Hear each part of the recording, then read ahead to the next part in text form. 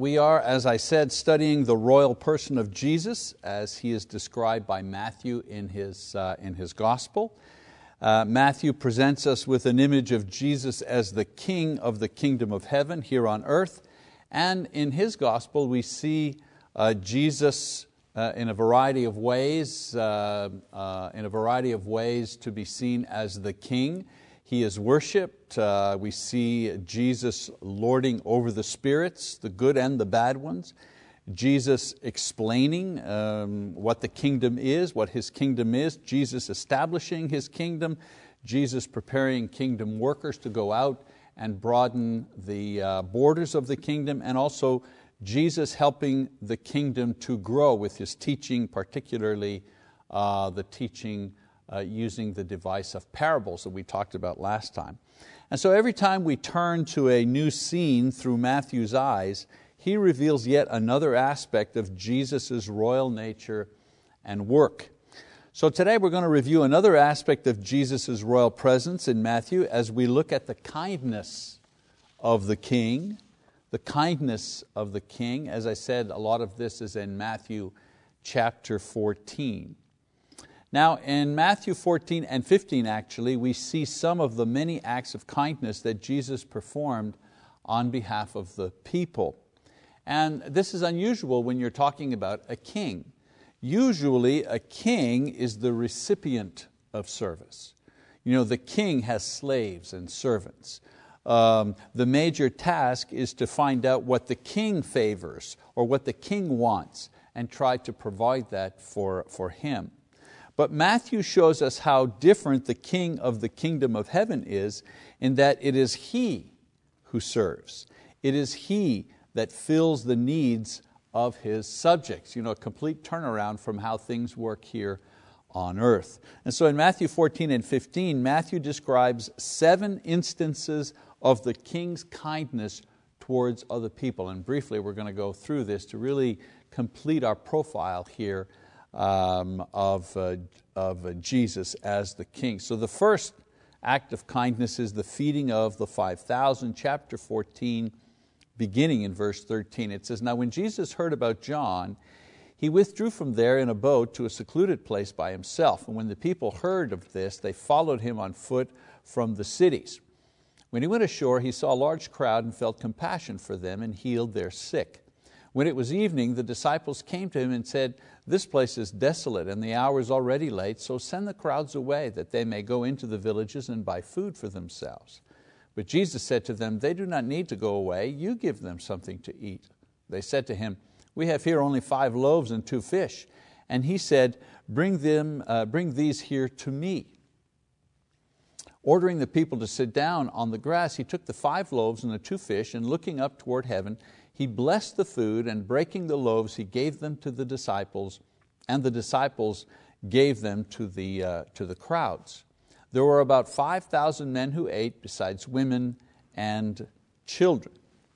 And so Matthew gives the details of John the Baptist's execution before he describes the scene of Jesus with the 5,000. He kind of prefaces the scene of the crowd with the news of John the Baptist's execution.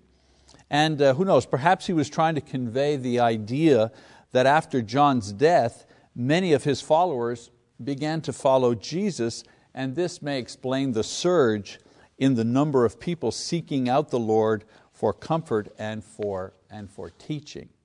Nevertheless, Matthew notes that Jesus' reaction to John's death is to retreat to a remote spot, probably to mourn.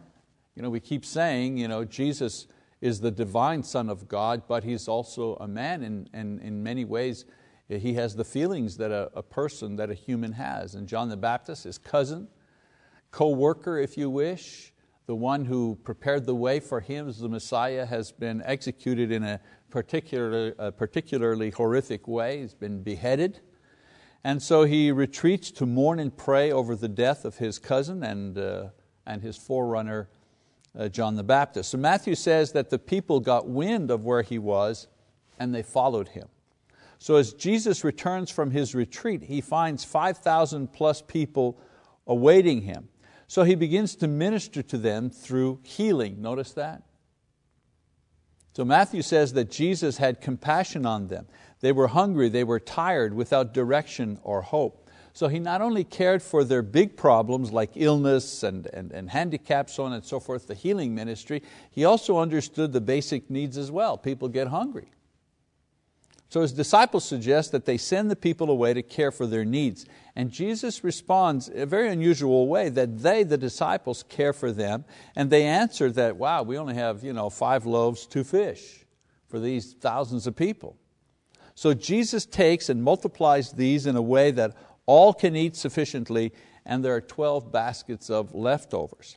So, this is a very familiar story. What's the point in all of this? Well, the point here was not a miracle to wow the crowd. Jesus used His power to provide an act of kindness as far as the people were concerned here. They needed food, they were hungry, they were in a difficult place, and He uses His power to feed them and to help them. He showed the disciples that He was the source for their needs. Even if it was with their need to feed 5,000 people. The people needed food. The apostles recognized that there was a need here. That could be, people were hungry, it could be difficult for them. So Jesus satisfies the needs of both of these. The people needed the food. The apostles needed to recognize that Jesus could provide in every situation. So an act of kindness to the multitudes and an act to build faith among His disciples. Next, an act of kindness where He is strengthening the faith of His disciples. In verse 22 rather. It says, immediately He made the disciples get into the boat and go ahead of Him to the other side. And while He sent the crowds away, after He had sent the crowds away, He went up on the mountain by Himself to pray. And when it was evening, He was alone. But the boat was already a long distance from the land, battered by the waves, for the wind was contrary. And in the 4th watch of the night He came to them walking on the sea. When the disciples saw Him walking on the sea, they were terrified and said, "It is a ghost." And they cried out in fear, but immediately Jesus spoke to them, saying, "Take courage, it is I, do not be afraid." Peter said to Him, "Lord, if it is You, command me to come to You on the water." And He said, "Come." And Peter got out of the boat and walked on the water and came to Jesus. But seeing the wind, he became frightened, and beginning to sink, he cried out, "Lord, save me." Immediately Jesus stretched out His hand and took hold of him and said to him, "You of little faith, why did you doubt?" When they got into the boat, the wind stopped, and those who were in the boat worshipped Him, saying, "You are certainly God's Son." So I want you to note that He remains with the people and He sends them ahead. And He also retreats to continue His prayer. He had been praying alone. The crowds found Him. He ministers to them, ministers to the apostles, and then sends them all away, and then goes back to His original position, which was to be alone with His thoughts and prayer. Matthew says that their boat was caught up in a storm, and at a critical moment, Jesus appears to the apostles as He is walking on the water, and they are afraid.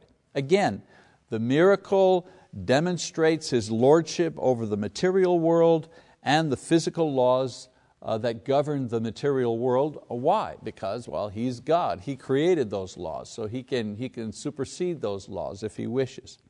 So in the miracle of the loaves and the fishes, the disciples were very silent. You didn't hear anything. Once they said, "Hey, all we have are this much bread and fish," He does the miracle, so you don't hear anything from the apostles. You don't hear them commenting on anything. All right? Obviously, they are entering a place where their sense of reality is being sorely tested.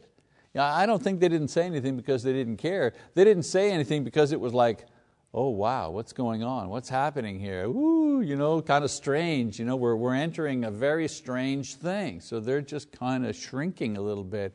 They're being quiet now. They're being quiet, maybe a bit of a sense of awe. So back in the boat, even in a storm, they're once again in familiar terrain. After all, they're fishermen. They understand the sea. They're not afraid of the storm. Okay? But when Jesus appears to them, now they are afraid. Notice, Now they're afraid, to the point where they're crying out. And Jesus comforts them by assuring them that He's not a ghost. This is no nightmare, this is no vision, this is no fable. Peter decides to test what he sees, and he asks Jesus to let him also walk on the water. And for a time his faith is solid and he succeeds. Then he realizes, wait a minute, this isn't a dream. The wind is real, there is danger. And so he doubts, and the moment he doubts, he begins to sink. So many lessons here, right? We can draw so many lessons. If we walk by faith, it seems everything is going. Then the moment we doubt, we also begin to sink, in whatever is happening in our lives as well. So Peter's faith not strong enough to permit him to walk on water any longer, but by this point, it is strong enough to ask Jesus for help, which the Lord provides. I want you to note that when Jesus and Peter return to the boat, the storm stops, and the collective faith of the apostles is strengthened to the point where they worship Him as God. Where they worship Him as God, not as a great teacher, not as a great leader, a moralist, so on and so forth, but as truly as God. And they say it.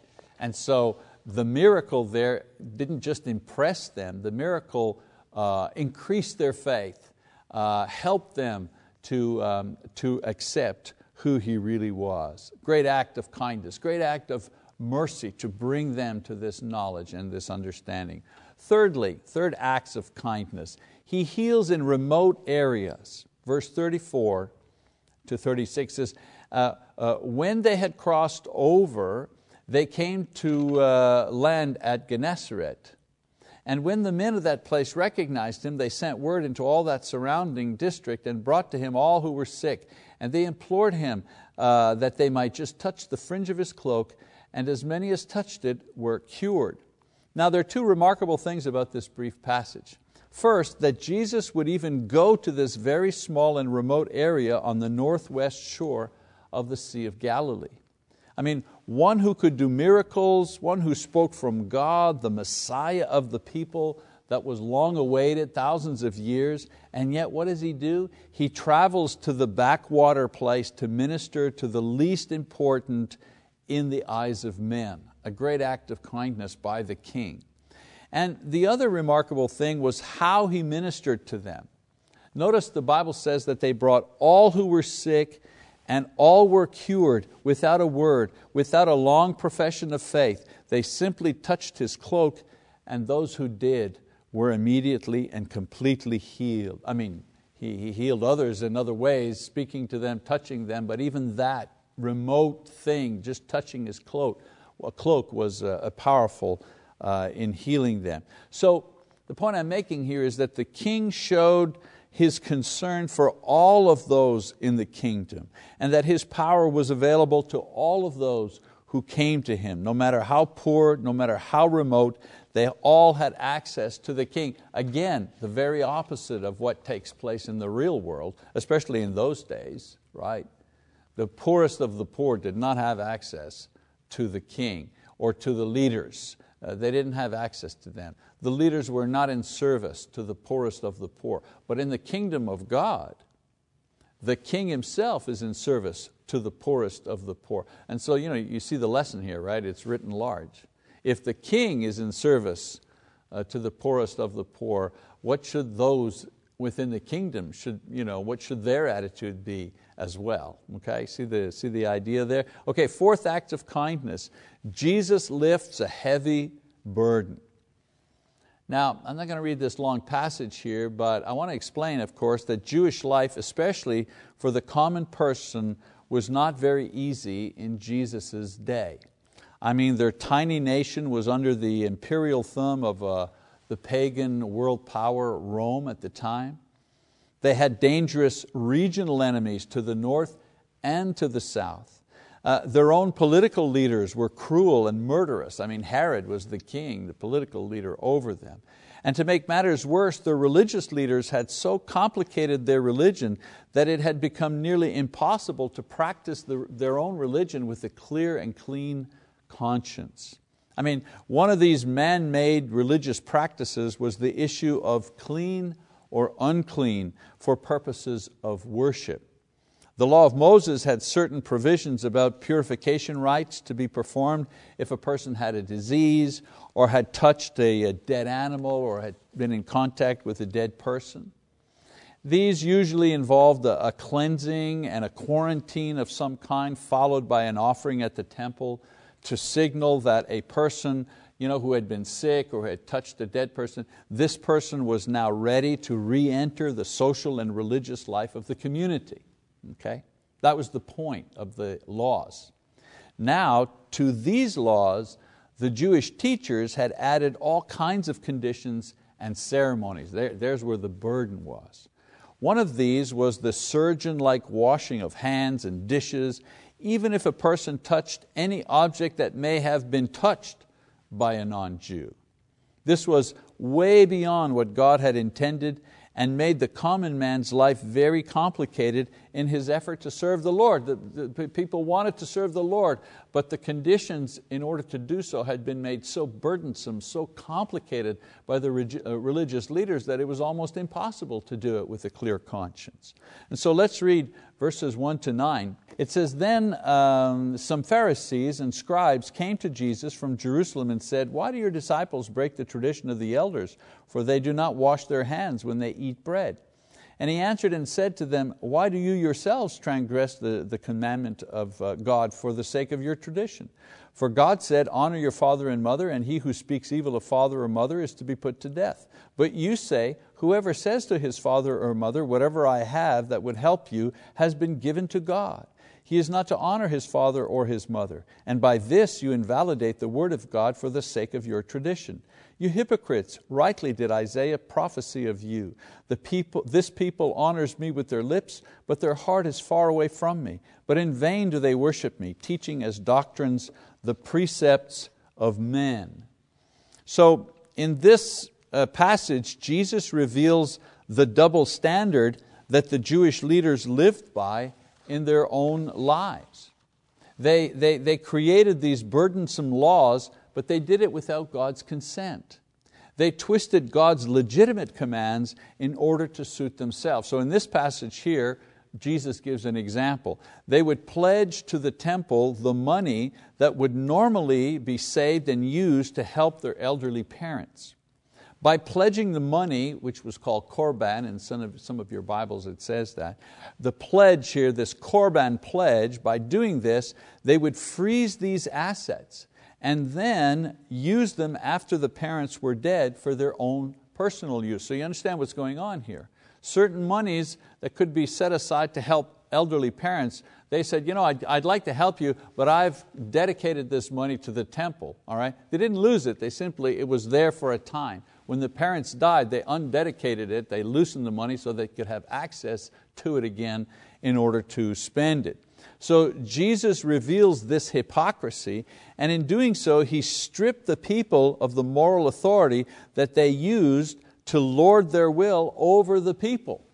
Okay? He showed the leaders for the hypocrites that they were, and this was a great unburdening for the people themselves. So if we read verses 10 to 20, let me get to 10, here's 9, 10, there we go. It says, "And Jesus called the crowd to Him, and He said to them, 'Hear and understand. It is not what enters into the mouth that defiles the man, but what proceeds out of the mouth that defiles the man.' Then the disciples came and said to Him, 'Do you know that the Pharisees were offended when they heard this statement?' But He answered and said, 'Every plant which my heavenly Father did not plant shall be uprooted. Let them alone. They are blind guides of the blind. And if a blind man guides a blind man, both will fall into the pit.' And Peter said to Him, 'Explain the parable to us.' And Jesus said, 'Are you still lacking in understanding also? Do you not understand that everything that goes into the mouth passes into the stomach and is eliminated? But the things that proceed out of the mouth come from the heart, and those defile the man. For out of the heart come evil thoughts, murders, adulteries, fornications, thefts, false witness, slanders. These are the things which defile the man. But to eat with unwashed hands does not defile the man.'" So this is a continuation of the process of lifting the burden from the people. Jesus explains that we become impure, in other words, defiled or unworthy for worship, by what comes out of our hearts, not what goes into our stomachs. It is our words and thoughts and evil intentions that make us unworthy, not what we eat. Of course, the disciples realized what trouble this was going to cause with the Pharisees, who oversaw and taught extensively on the subject of food laws.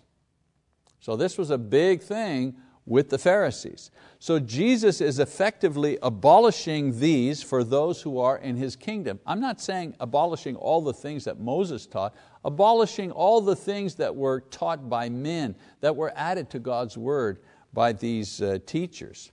And in this passage, He is the guide who sees, and they are the blind guys. Even though the teaching is a radical one, He leaves His followers to choose which leader and which guide they want to follow. Who do you want to follow? The one who sees or the one who's blind? Again, Peter is the one who needs and seeks clarification on the matter. And so Jesus explains why food itself cannot contaminate the soul. It's sin that contaminates the soul, not food. What a heavy burden is lifted here. But only for those who are in the kingdom. For those who are in the kingdom, they're able to say, wait a minute, Jesus, the Messiah, the Son of God, has said we're not burdened by it, we're not shackled to this anymore. Okay? And so for them the burden is lifted. But for those who didn't believe in Jesus, who gave Him no authority, who didn't see Him as the Messiah, well, they heard what He said, but their burden remained because their leaders were still the Pharisees. And so it relieves one burden, but it adds another, and that is the burden of persecution that will follow Jesus. It's not as if the life of the Christian, the life of the disciples is without a burden. Okay? But the burden will be persecution on behalf of, because of what Jesus is doing. Persecution because of who they are. So you get rid of the burden of the Pharisees, which caused angst and which caused confusion and guilt and so on and so forth, and you replace it with the burden of the cross, but that doesn't create guilt or angst, does it? Because Jesus said, my burden is light. Well, why is it light? Because He carries it. He's the one that helps us carry our burdens. Okay, not too far into that idea. We've still got a couple of these to go.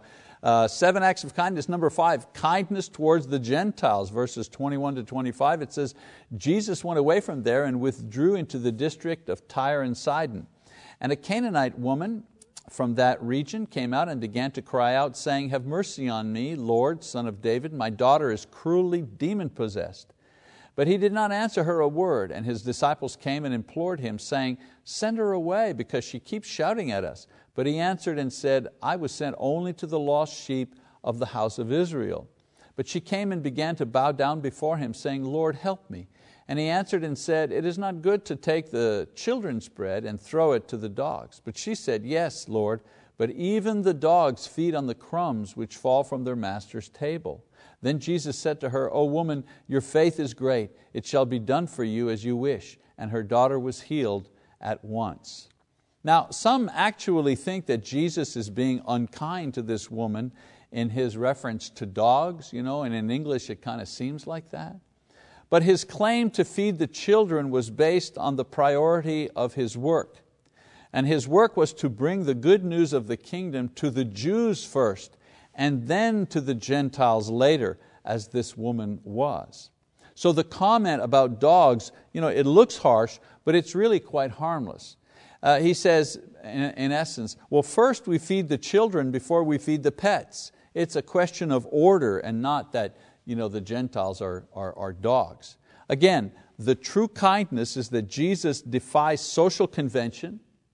He has a conversation with a woman that was not done in that time. He defies national prejudice. He converses with a Gentile, and that was not done. He also alters His own timetable. He's healing a Gentile before the time for bringing them the gospel at hand. He's been sent to the Jews first, then to the Gentiles. So He even alters His timetable for this particular woman. All of these acts of kindness towards those who are in need. We see that. Number 6, Kindness towards the needy, verse 29, it says, departing from there, Jesus went along by the Sea of Galilee, and having gone up on the mountain, He was sitting there. And a large crowd came to Him, bringing with them those who were lame, crippled, blind, mute, and many others. And they laid them down at His feet, and He healed them. So the crowd marveled as they saw the mute speaking, the crippled restored, and the lame walking, and the blind seeing, and they glorified the God of Israel. So kindness towards those who were in need. Now, this is a repetition of the scene that took place in Gennesaret, where Jesus heals many people. In this instance, the diseases and the infirmities are described in more detail. Not just general illnesses, but conditions that normally had no improvement, no cure.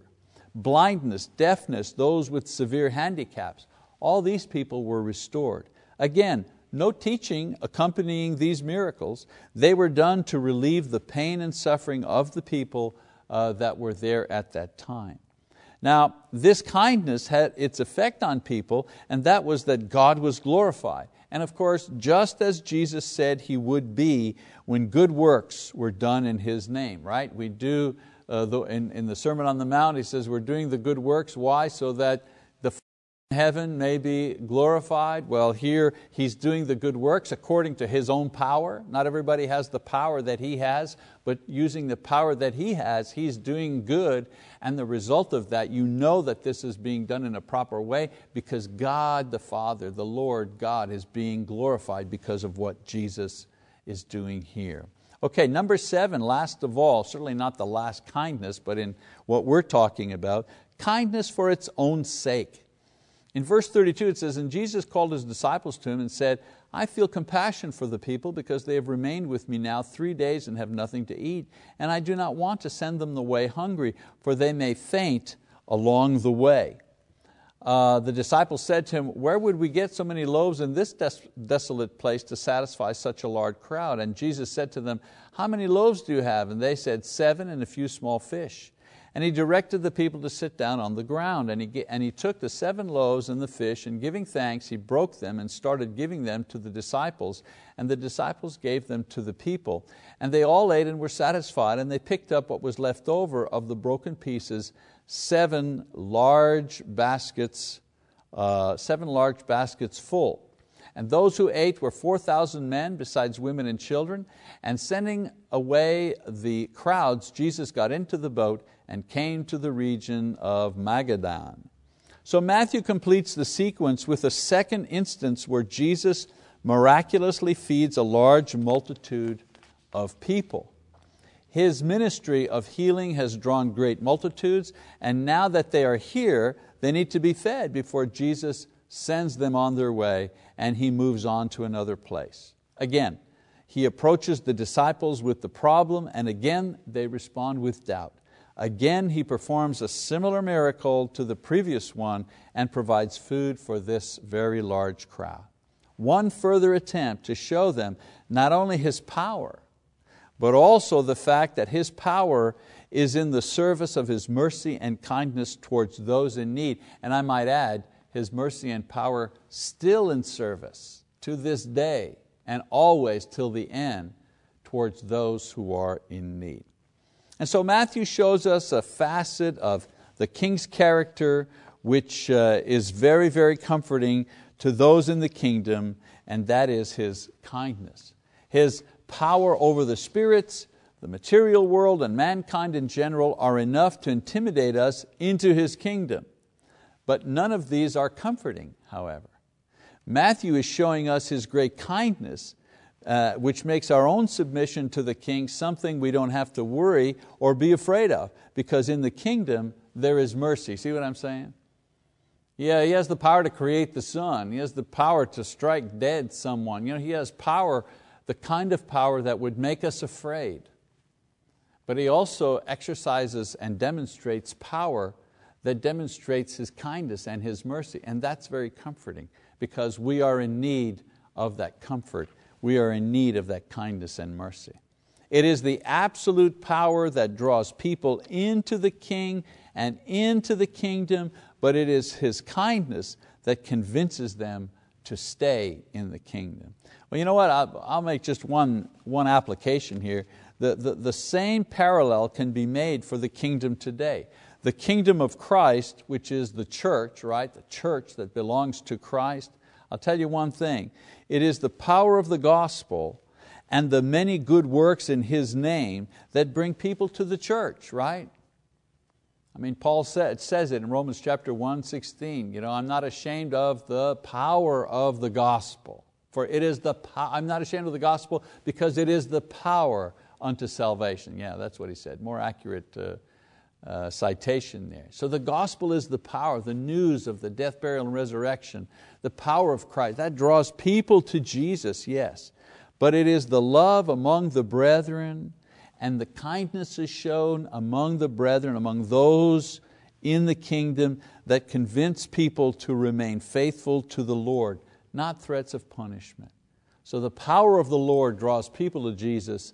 The kindness of the Lord through His people in the kingdom is what helps people remain faithful to the Lord until the very end. Okay, well that's our lesson today as far as another facet of the King and His kingdom, the kindness of the King. We're going to continue lesson number 8 next time around. Thank you for your attention. I appreciate it.